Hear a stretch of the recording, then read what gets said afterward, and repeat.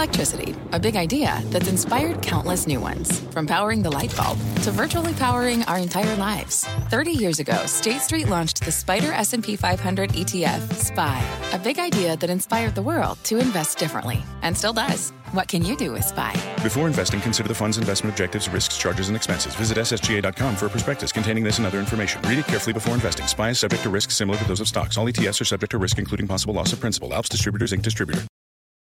Homes.com knows that when it comes to home shopping, it's never just about the house or condo. It's about the home. And what makes a home is more than just the house or property.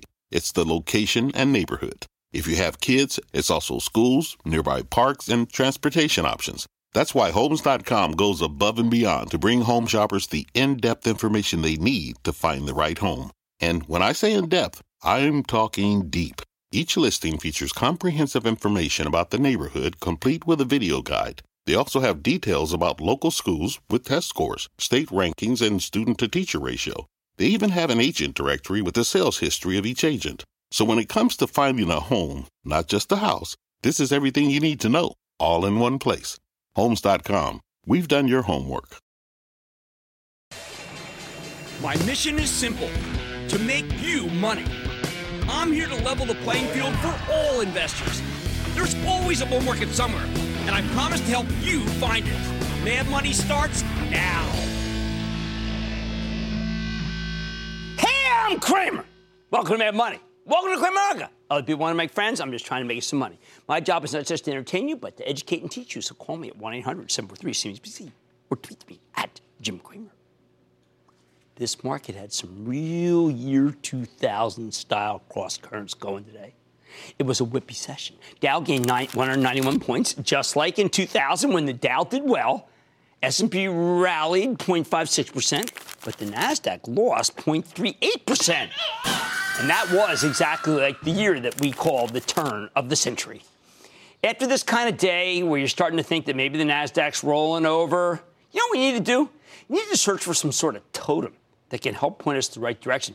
Make us feel like the programs, the buy and the sell, and the buy and the sell are working for us, not against us. I say programs, by the way, because no human trading desk would buy Chevron up $4, sell the Cloud Kings down 2, 3, 4, 5%. It makes no sense. Humans wait for the bids to build, and then they hit them. They wait for the offers, and then they take them. But machines, they just go wild. Running up some stocks, cratering others, which is why, in the end, those who swear by these algorithms are doomed to lose money.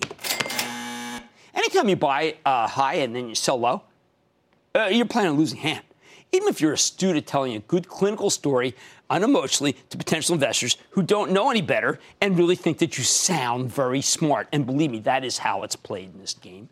What can we count on then when there's so much choppiness? With so many programs moving stocks around like they're Lincoln Logs or Spinners or Silly Putty. Here, this is an algorithm, okay? Here, take that. Insider buying. That's what I'm looking at right now. Yeah, while insiders sell for all kinds of reasons, these were hot for a while. They only buy for one reason, okay? They sell for many different reasons, divorce, real estate planning, whatever. They buy to make money. Insider buying, like we got this morning with IBM, a stock that has fallen from 153 to 115 in less than a month, with the last chunk coming because sellers hated, no, they despised, no, they abhorred IBM's purchase of Red Hat for $34 billion. Until today, that's right, until today, when we learned that 5 board members, including the CEO, Ginni Rometty, purchased a ton of shares. And what happened? Well, the stock rallied 4%. How much did they buy? Okay, here it goes. Are you ready, Ski Daddy? Ginni Rometty, who came on the show last week to talk about the Red Hat deal, she purchased $3 million worth of her company stock with her own money. That's right, her own money. $1 million in the open market, $2 million through an IBM retirement fund. 4 board members bought stock, too. Buy! There's Sidney Torrell from Eli Lilly, smart fella. He bought nearly $500,000 worth. James Owens, remember him from CAT? Good man, $116,000. Rick Waddell from Northern Trust, $250,000 worth. And Joe Swedish from Anthem, $233,000 worth. Hey, these guys are all hitters. Not only that, but Martin Schroeder, a senior executive that we've had on the show before, he bought $575,000 worth. All these buys were made by insiders who could have purchased far fewer shares and still made an impact.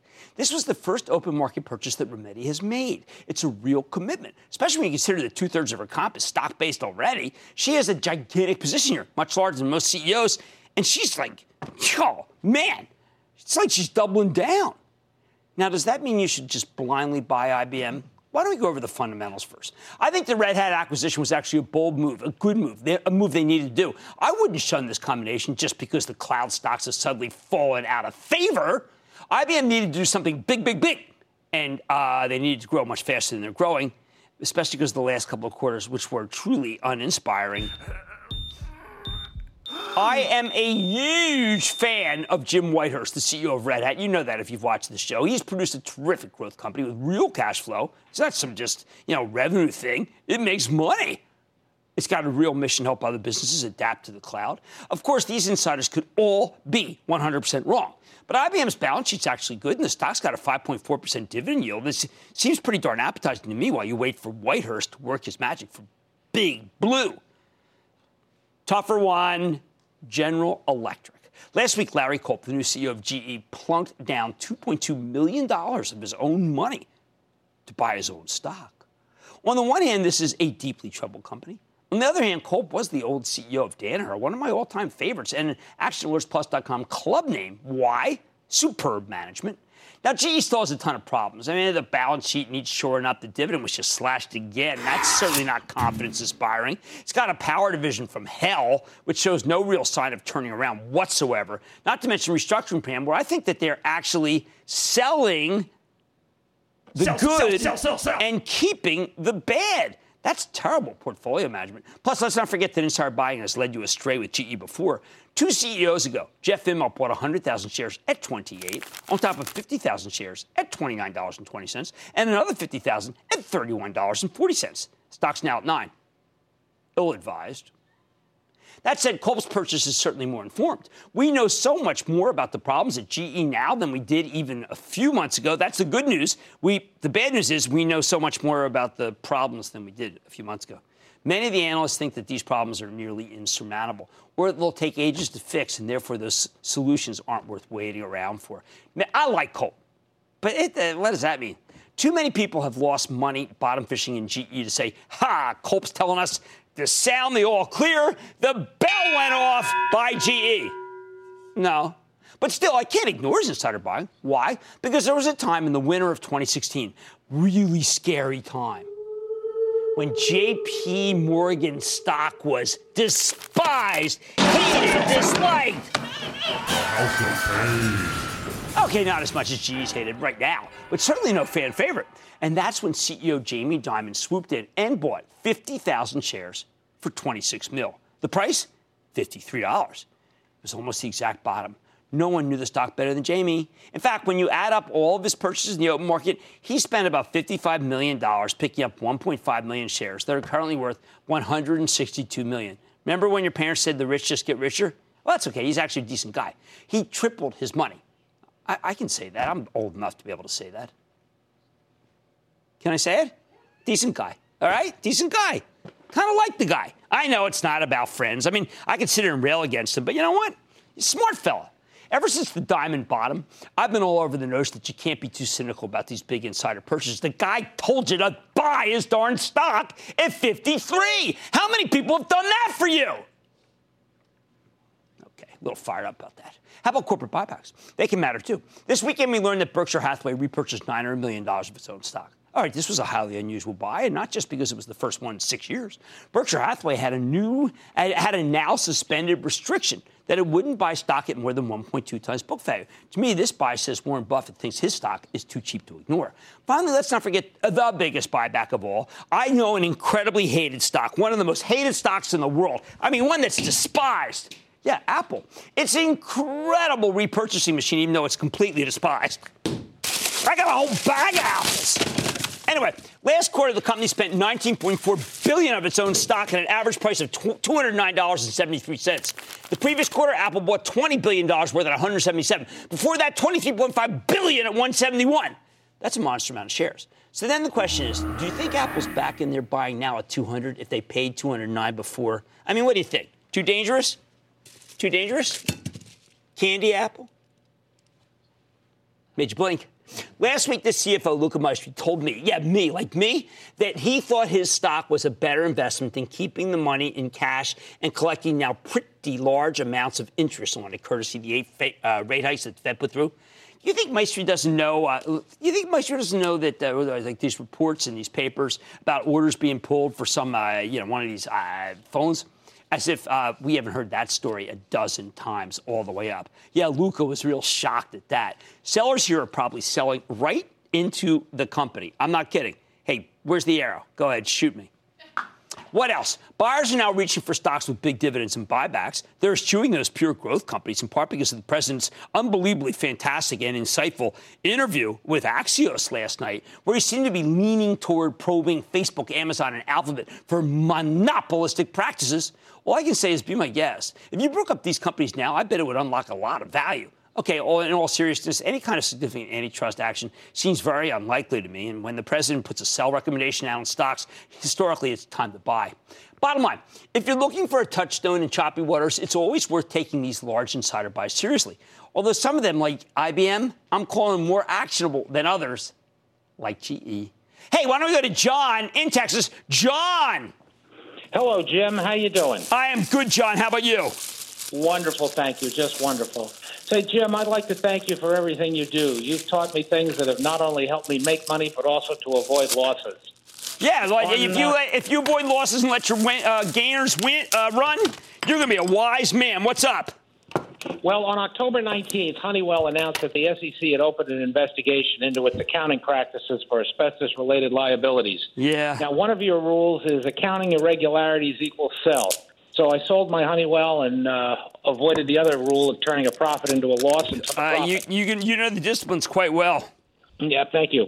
So Honeywell's now trading about 8 points lower than when I sold it. Should I get back in or leave Honeywell enough alone? Thanks. Look, Honeywell's had historically some problems with this asbestos stuff. I remember back in the really, I'm not kidding. The asbestos thing has been with us forever. Wow, red hot on red flag. And I got to tell you something. I think that it's not a nothing burger because it's asbestos, but I would not have sold Honeywell on that, and I am recommending Honeywell. It's a big, big position for ActionAlertsPlus.com, which our club.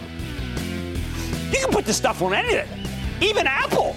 Today was as whippy as they come. But if you're looking for totems, consider the inside buys. On Mad Money tonight, oil markets should be soaring thanks to new sanctions on Iran. But the opposite is happening. I'm offering up the crude reality on crude. Then the president has been fond of referring to a certain paper of record as failing. Trump stock. So now, how has the stock of the New York Times continued higher then? I've got all the news that's fit to print. And can you count on activist investors to secure profits for Symantec? What the company's most recent quarter could be signaling. I say stay with Cramer.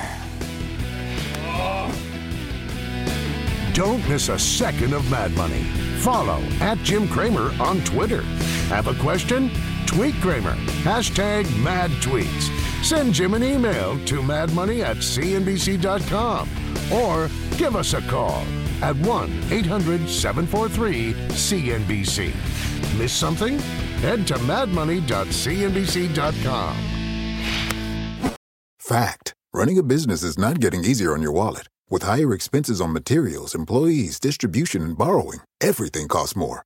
Also a fact. Smart businesses are reducing costs and headaches by graduating to NetSuite by Oracle. NetSuite is the #1 cloud financial system, bringing accounting, financial management, inventory, and HR into one platform and one source of truth. With NetSuite, you reduce IT costs because NetSuite lives in the cloud with no hardware required. Accessed from anywhere, you can cut the cost of maintaining multiple systems because you've got one unified business management suite. You improve efficiency by bringing all your major business processes into one platform, slashing manual tasks and errors. Over 37,000 companies have already made the move. See how you'll profit with NetSuite, and then you can think of all the ways you could be spending the money you save. Company retreat in Malibu, anyone? By popular demand, NetSuite is offering a one-of-a-kind flexible financing program for a few more weeks. Head to netsuite.com to start saving. When you're hiring, the best way to search for a candidate isn't to search at all. Don't search, match with Indeed. Indeed is your matching and hiring platform with over 350 million global monthly visitors, according to Indeed data, and a matching engine that helps you find quality candidates fast. Use Indeed for scheduling, screening, and messaging to connect with candidates faster. Plus, 93% of employers agree Indeed delivers the highest quality matches compared to other job sites, according to a recent Indeed survey. Leveraging over 140 million qualifications and preferences every day, Indeed's matching engine is constantly learning from your preferences. Join more than 3.5 million businesses worldwide that use Indeed. Listeners of this show will get a $75 sponsored job credit to get your jobs more visibility at Indeed.com/madmoney. Just go to Indeed.com/madmoney right now and support this show by saying you heard about Indeed on this podcast. Indeed.com/madmoney. Terms and conditions apply. Need to hire? You need Indeed.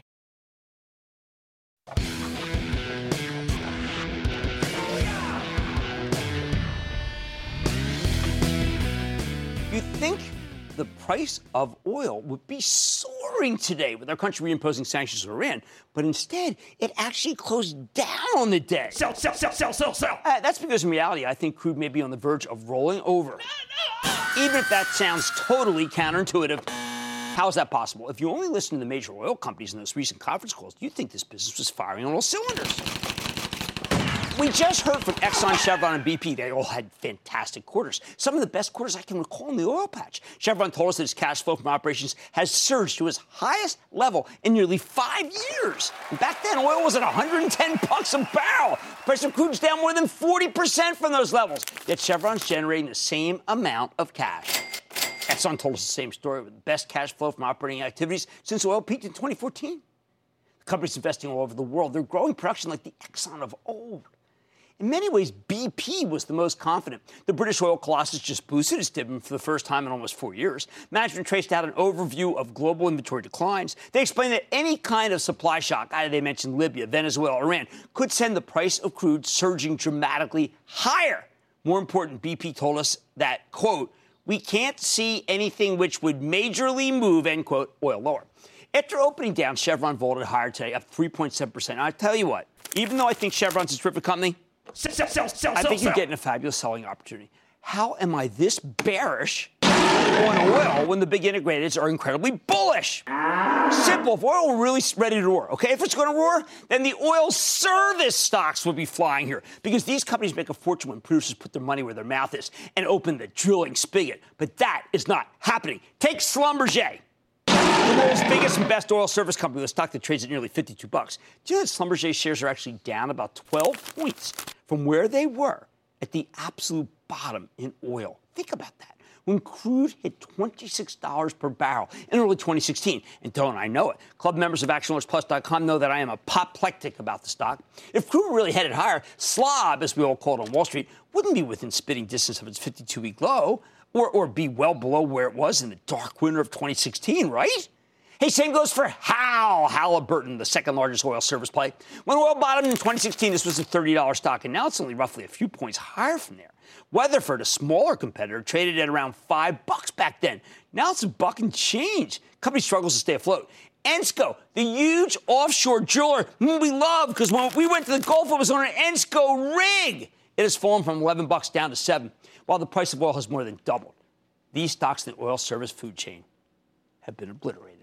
That's why I don't take it too seriously when Exxon, Chevron, BP sing the oil market's praises here. If they really believed crude was headed higher, they'd be showering the oil service names with new orders. And look, it's not just the service plays. Some very well independent producers have experienced the same issue. Apache and Cimarex are great companies, yet their stocks bounced along the same levels where they traded at the bottom in 2016 when oil was less than half its current price and their balance sheets aren't as good as they are now. This is counter. The spirit of performance defines Acura, and now it's electric. Introducing the all-electric ZDX, Acura's most powerful SUV yet. While what powers their cars may change, the energy that makes Acura never will. Crafted using the same formula that brought them electrified supercars and multiple IMSA championships, the ZDX has track-tested performance that packs an energy all its own. With a premium Bang & Olufsen sound system and up to 313-mile range on a single charge, and a Type S variant with an estimated 500 horsepower, The ZDX is everything they said electric could never be. It was built with the driver in mind, just like Acura's been doing since the beginning. We could talk all day, but the only way to experience this electric performance is to drive it yourself. Unlock the energy and order yours at Acura.com. Take your business further with the smart and flexible American Express Business Gold Card. It's packed with benefits to help unlock more value from your business purchases. That's the powerful backing of American Express. Learn more at americanexpress.com/businessgoldcard. Intuitive people! Even the big integrated oils that are doing so well have lousy stocks. Chevron, after that remarkable quarter, do you know it's still down nearly 5% for the year? BP's fallen to levels where it supports a nearly 6% yield. And while Exxon stock has regained its premium multiple of old, it's still down 2% year to date. Now, I know the usual drill. Oil's a very emotional market. When crude is in the 70s and going higher, it always feels like it's going to 100. When it's going in the 60s and going lower, well, it feels like it's headed much lower, maybe to the 50s. But even when you take your emotions out of the equation, there are a host of reasons to believe that oil prices are going down. I know my view is a lonely one, but let me share it. First of all, the United States produces oceans of oil. We just hit 11 million barrels per day for the first time in history. And it's not like we got here by discovering whole new oil fields. We're still tapping the same old fields in Texas. The difference is all technology. There are only two nations that have the power to actually manipulate oil prices by raising or lowering their production on a dime: Saudi Arabia and Russia. We know Russia is committed to keeping prices higher, but it's entirely possible the Saudis have ramped up production as a way to appease our government after the regime murdered that Washington Post journalist. Where does this leave us? This action leads me to a simple conclusion. I think demand for oil is slowing, perhaps slowing enough to cause a major breakdown in price, particularly after it was down today on the news from Iran. Well, now, this would be great news for Americans, but it's real bad news for the oil patch. Let me put it like this. If you're bullish on the oil stocks that rallied today, I think you might be making a bad call. Everything I see from the oil service industry and many of the independent producers suggests that we're headed into a worldwide slowdown, and that will inevitably crush the price of crude. While we still have some oil exposure for the charitable trust, making a big bet on energy here is as boneheaded as the Federal Reserve's continued commitment to 4 more rate hikes. Although at least when you make a mistake with your stock portfolio, the damage is limited to one person. Tom in Louisiana. Tom!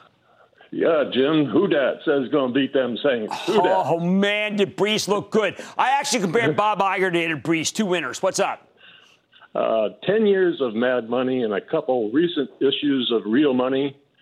You have been a long-time advisor and help to my investments, but now my daughter and my son-in-law have switched their 401ks to an IRA and are looking for advice, and I'm sharing with them Kramerisms. I like this. My stock today is Renewable Energy Group. Hot.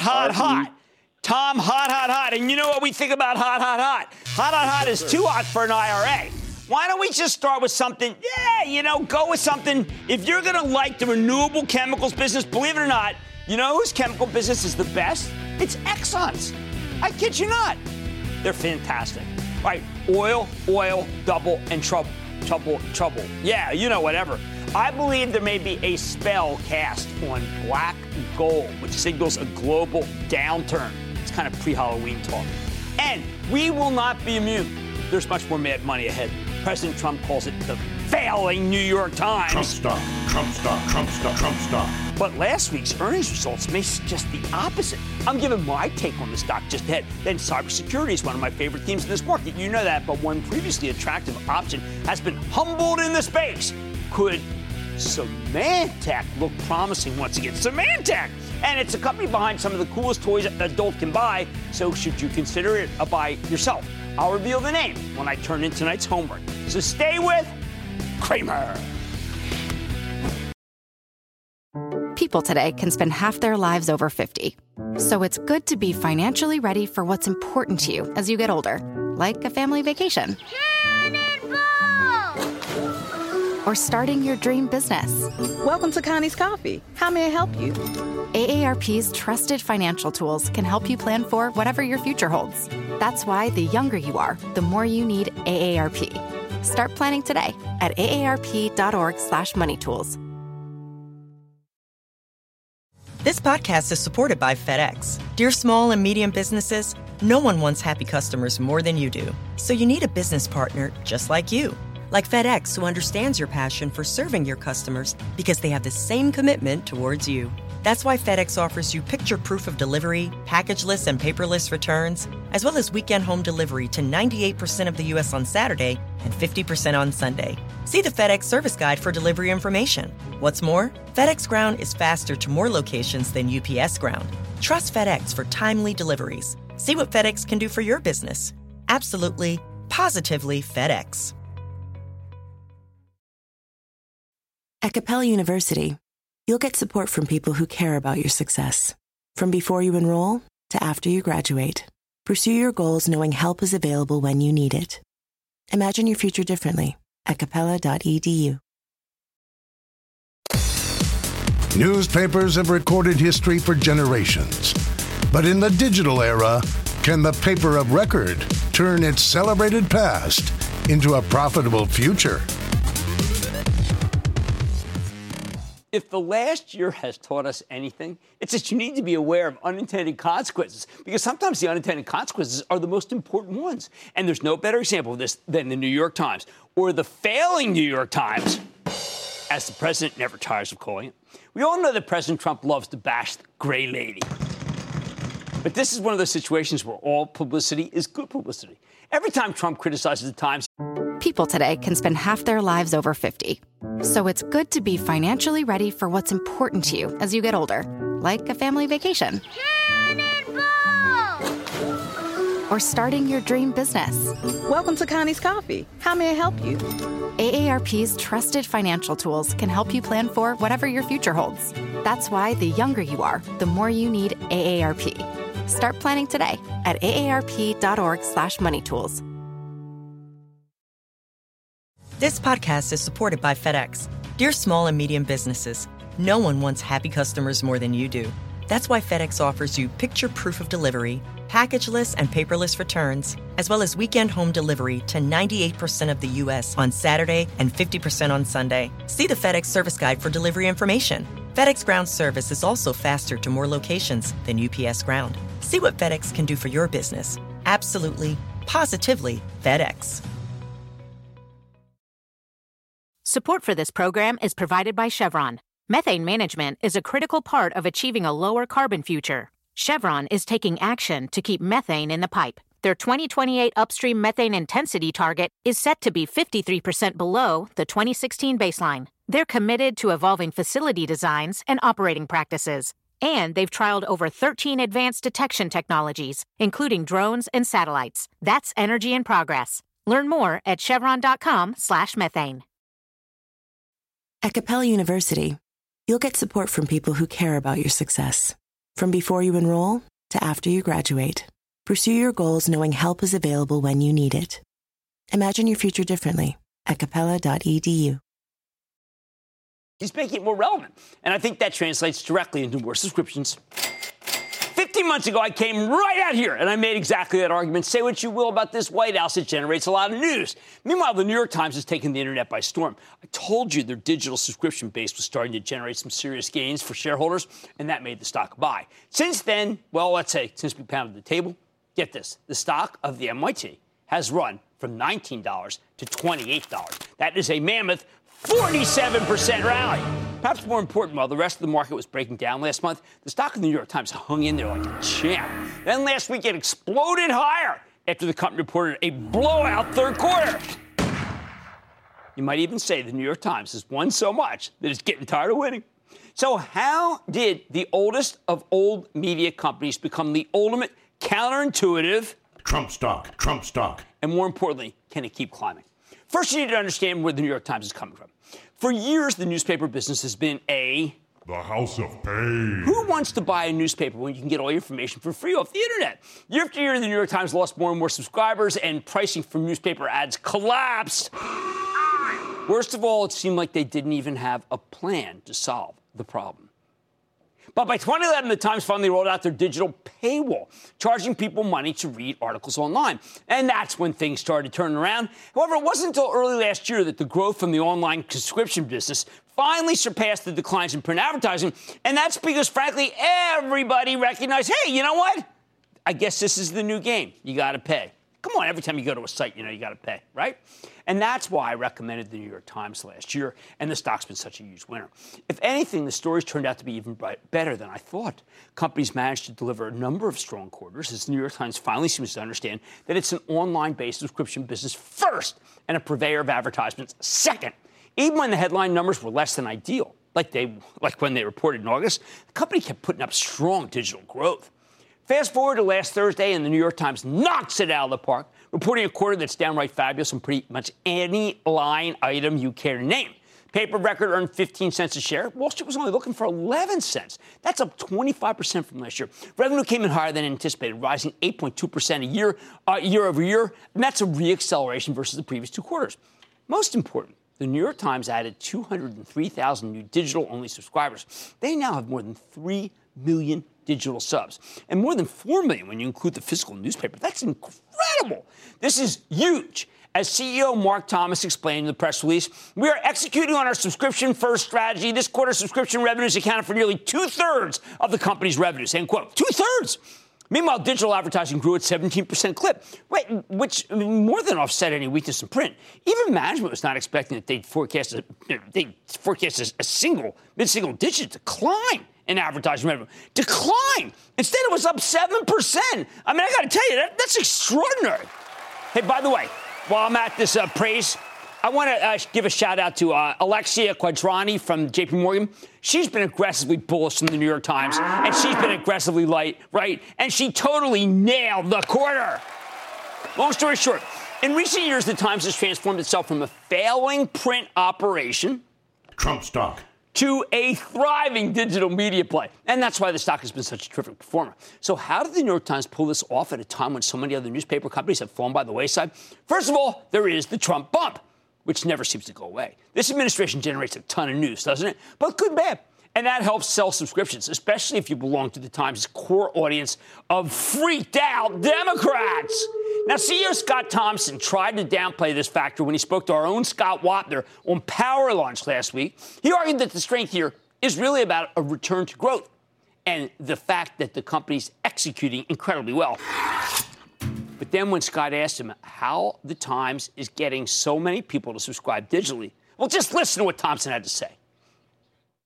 I honestly believe the single most important thing is the work that my colleagues in our newsroom and our editorial department do. And, moments in the last quarter, like the Times' coverage of the Kavanaugh hearings, like the article by Anonymous, the op-ed piece about life inside the Trump White House, we can see in our numbers those having a big impact on the daily numbers of people who want to subscribe.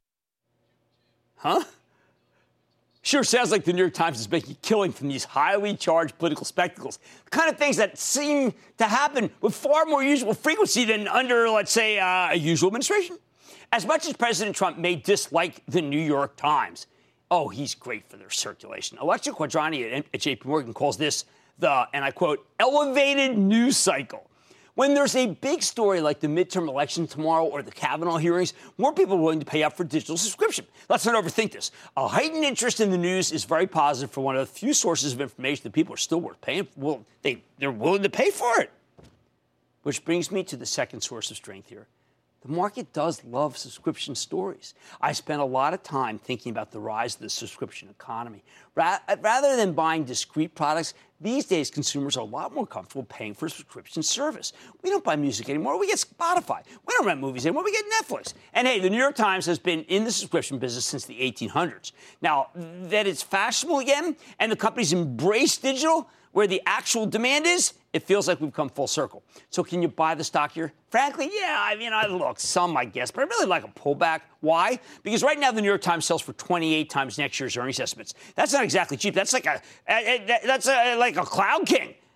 You don't want to chase the stock after an epic run. Let it come to you. But here's the bottom line. The New York Times Trump stock, Trump stock, Trump stock. Has gotten its act together by fully embracing the digital future. And who knows how many Trump haters just buy the Times as a statement against the regime.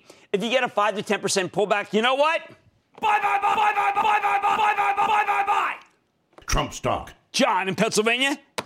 John. Hey, Jim. John here from beautiful Bethlehem, Pennsylvania. I love Bethlehem, man. I was there, not before the casinos when the thing operated. What's up?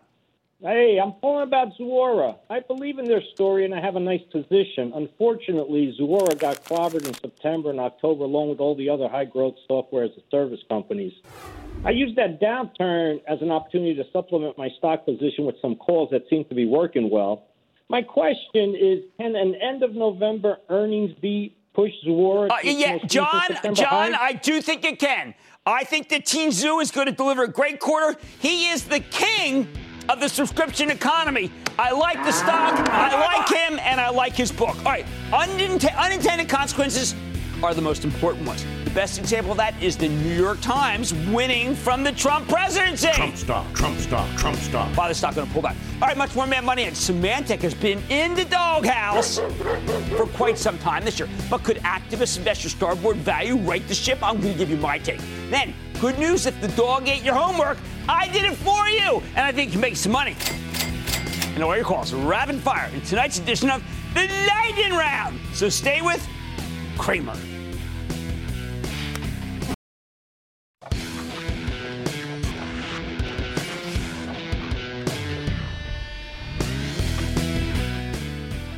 We're always on the lookout for stocks that have been left behind, beaten down names that represent good buying opportunities. I think we may have found an intriguing one for you tonight.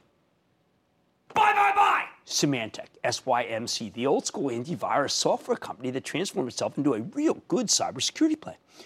Regular viewers know that I'm a huge fan of the cybersecurity space. As more and more of our data migrates to the cloud and people increasingly live large chunks of their lives online, okay, and I know I do, I don't know about you, companies will need to spend ever larger amounts of money protecting all of that data. And that's what we have all of these companies on all the time.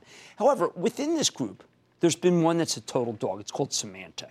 Stock is now down more than 28% year-to-date, just a brutal hammering, most of which came after management surprised investors with news of an internal investigation into its financials. That was back in May. At the same time, Symantec cut its guidance, so it deserved to get totally crushed, and it's just been a disaster, frankly. And it's easy to see why no one's giving these guys the benefit of the doubt. Symantec had terrible management for years and years. The House of Pain. It used to be the Norton antivirus guys, but lately the company's made a series of acquisitions to build up its enterprise and cloud security business. Plus, in 2016, Symantec acquired a company I liked, Blue Coat, a pure play on cybersecurity, and the board handed the company over to Blue Coat's management team.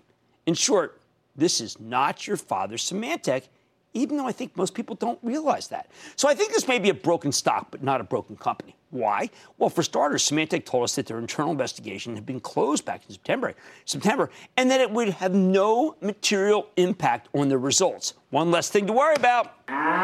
More importantly, over the past few months, the very smart activist investors at Starboard Value have gotten involved. And these guys got a real good track record. Starboard's involvement is a big deal here, but before we get into the specifics, you need to understand how Symantec ended up as a roadkill in the first place. After years of underperformance, the stock was doing okay at the beginning of 2018. Then it got hit with a 1-2 punch of a forecast cut and that audit committee investigation they announced in May.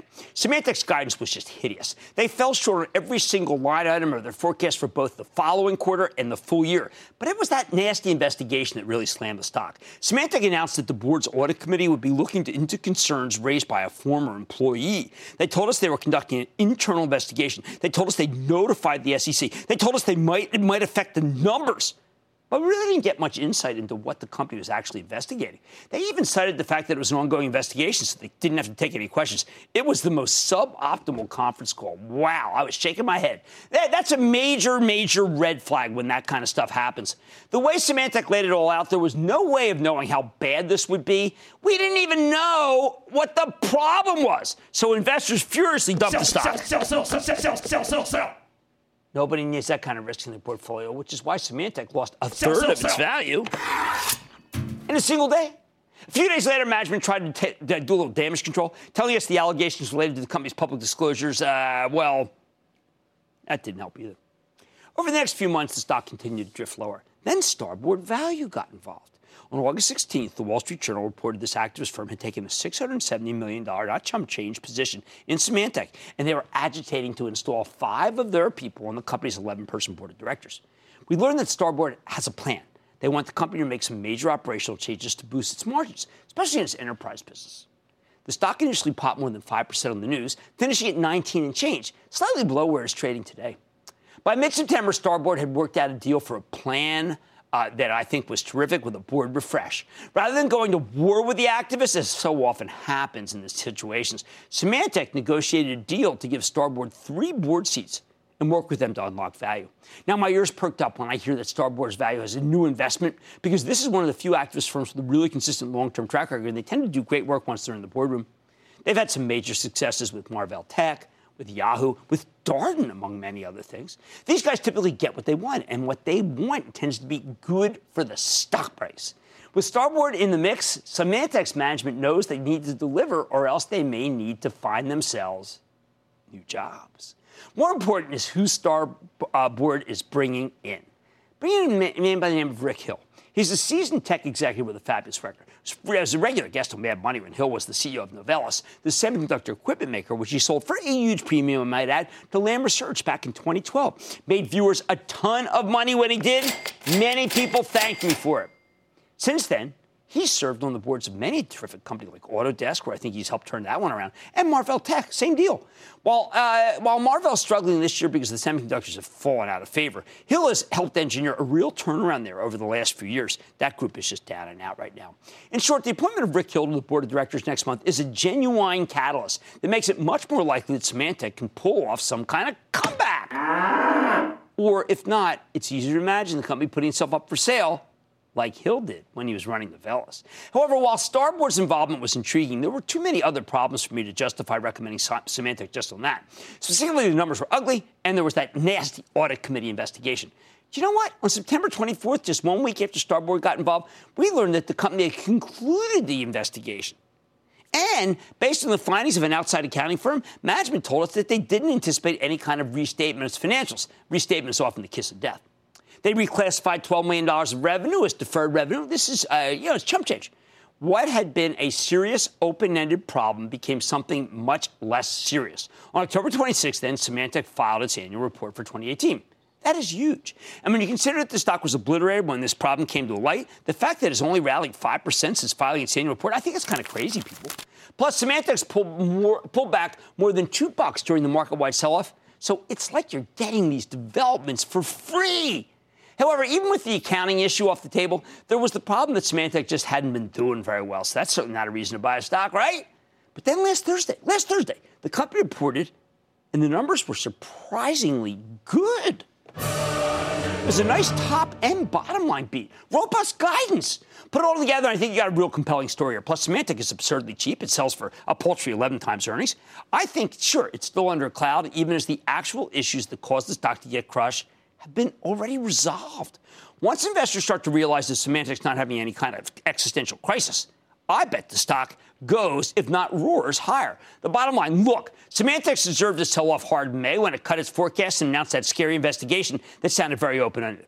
But now the company's results have stabilized. They've got much better. The investigation, it turned out to be a nothing burger. And while all of this has been happening, Starboard Value, one of the great activist firms, has gotten involved and brought in a terrific board member, Rick Hill.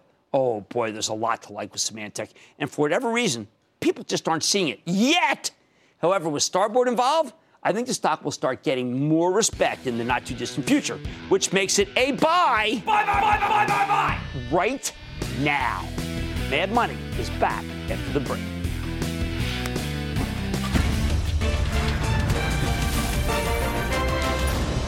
Tomorrow, kick off the trading day with Squawk on the Street.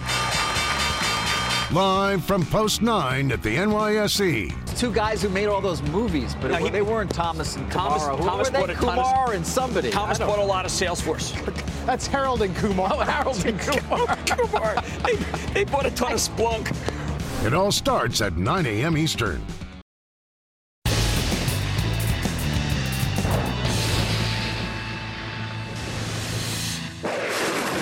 It is time. It's time for the light recording. It's about Rock Off, one another. It's by and then the lightning round is over. Are you ready, Ski Daddy? It's time for the lightning round. We're start with Matt in Virginia. Matt. Booyah, Jim. Sweet. Go Buckeyes. Wanted to see what your thoughts on Nokia are. Nokia, no. I mean, come on. We got a lot of quality stocks that are just... look, can it go up? Yes, absolutely. Is it a bad stock? No. Is it the highest quality? No. And I do think you need high quality here. Let's go to Harry in Florida. Harry! Har? Go on, Har. Yeah. You bet. You're up, Har. What's up? I don't know. What's up with you? I just wondering what's going on with, JCI. JCI, I thought you were going to ask me about the Tampa Bay Buccaneers and the Miami Dolphins. JCI is not a great stock. I told you earlier, there's so many other industrials that are doing well and their stocks are struggling. Let's stay away from that one. Steve in California, Steve Areno. Booyah from Redondo Beach. Nice. What's up? Two-part question. We bought WWE, World Wrestling Entertainment, after you did a great piece on it at 85. Wasn't that fun? It's been knocked way down. All right. We love it, but you know what? Is it time to buy more, or should we do it was up 3 today. But I got a great subscription business. It's really it's entertainment that Strauss Zelnick introduced us to that actually is a 2 thumbs up situation. I'm not done. I'm going to Ollie in Florida. Ollie! Booyah, Jim! Nice. Here What's from up? Fort Lauderdale. Wanted to ask about the Geo Group. No, I don't like the private prison thing. It doesn't work for me. I think you got to go with other stocks. Don't like the theme. Let's go to Jared in Wisconsin. Jared! Cramboni, my man. I'm going to Jared. What? Stamps.com has been dropping like a rock for 2 quarters now. I looked at the third quarter results. They didn't look that bad. What am I not seeing, and can it be bought? It is just no. You know that at 150. I spent literally a weekend trying to analyze that stock, and the conclusion is you can't analyze it. And that, ladies and gentlemen, conclusion of the lightning round. The lightning round is sponsored by TD Ameritrade.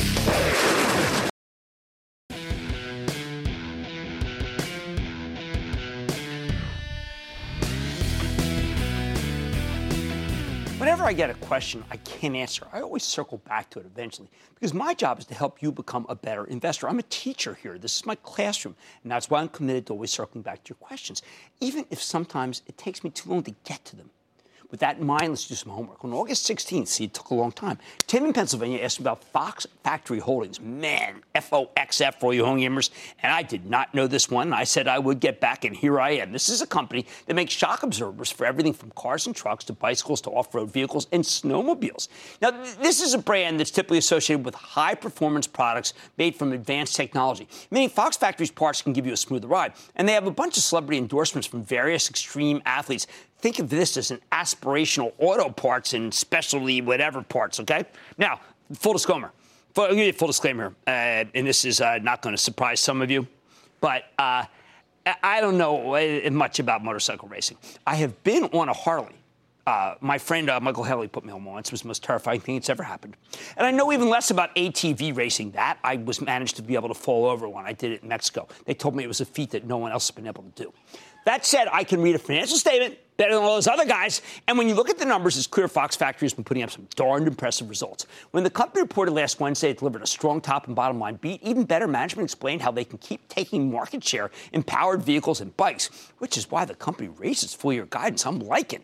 In fact, business is so good that Fox Factory is building a new manufacturing facility right here in the U.S., in Georgia, keep up with the demand for its products. That's not something you do if you're worried about a slowdown, right? Now, the stocks got crushed like an aluminum can last month, but it's come roaring back since the company reported terrific numbers last week, right when the market bottomed. The good news, Fox Factory is trading at pretty much the same level where it was when Tim asked me about it in August. But is it worth buying here? I got to tell you, normally I would not feel comfortable recommending a stock with auto parts exposure at this point in the business cycle. However, if you believe Fox Factory shock absorbers are truly in a league of their own, like the Boots and Boot Barn kind of thing, then I think, yes, go do it. Only for speculation, but I'm saying buy. Next up, Rusty in Louisiana. Who dat?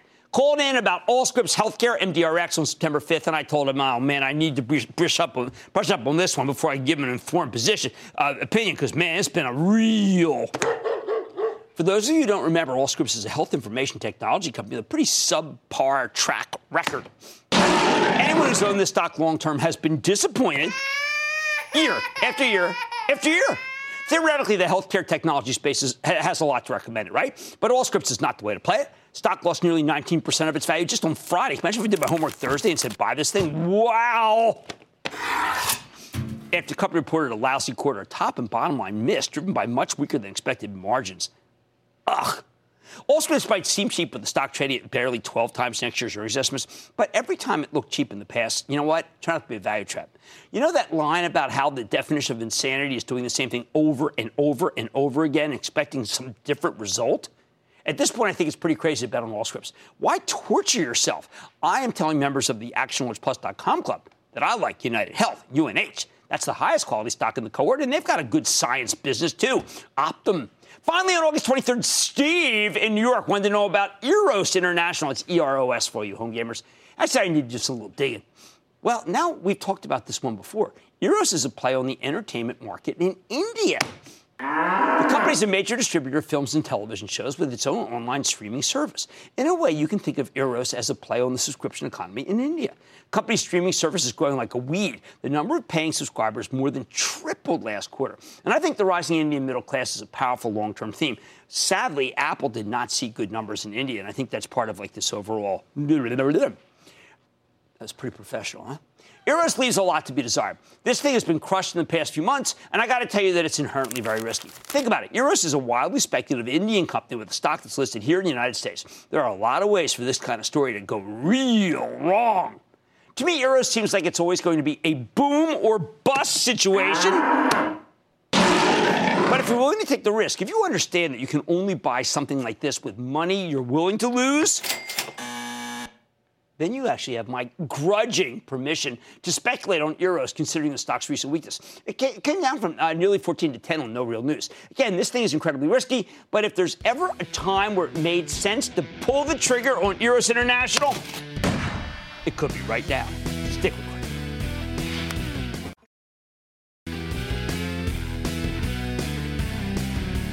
Next Monday, November 12th, is one of my favorite days around here. We are hosting our annual Veterans Day show right in the studio.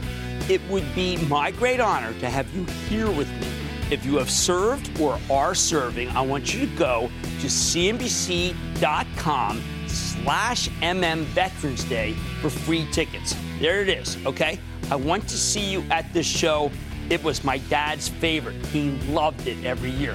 Like to say, there's always a bull market somewhere. I promise I'll try to find it just for you right here on Mad Money. I'm Jim Cramer, and I will see you tomorrow. People today can spend half their lives over 50. So it's good to be financially ready for what's important to you as you get older, like a family vacation.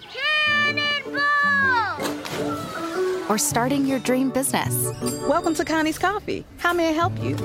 AARP's trusted financial tools can help you plan for whatever your future holds. That's why the younger you are, the more you need AARP.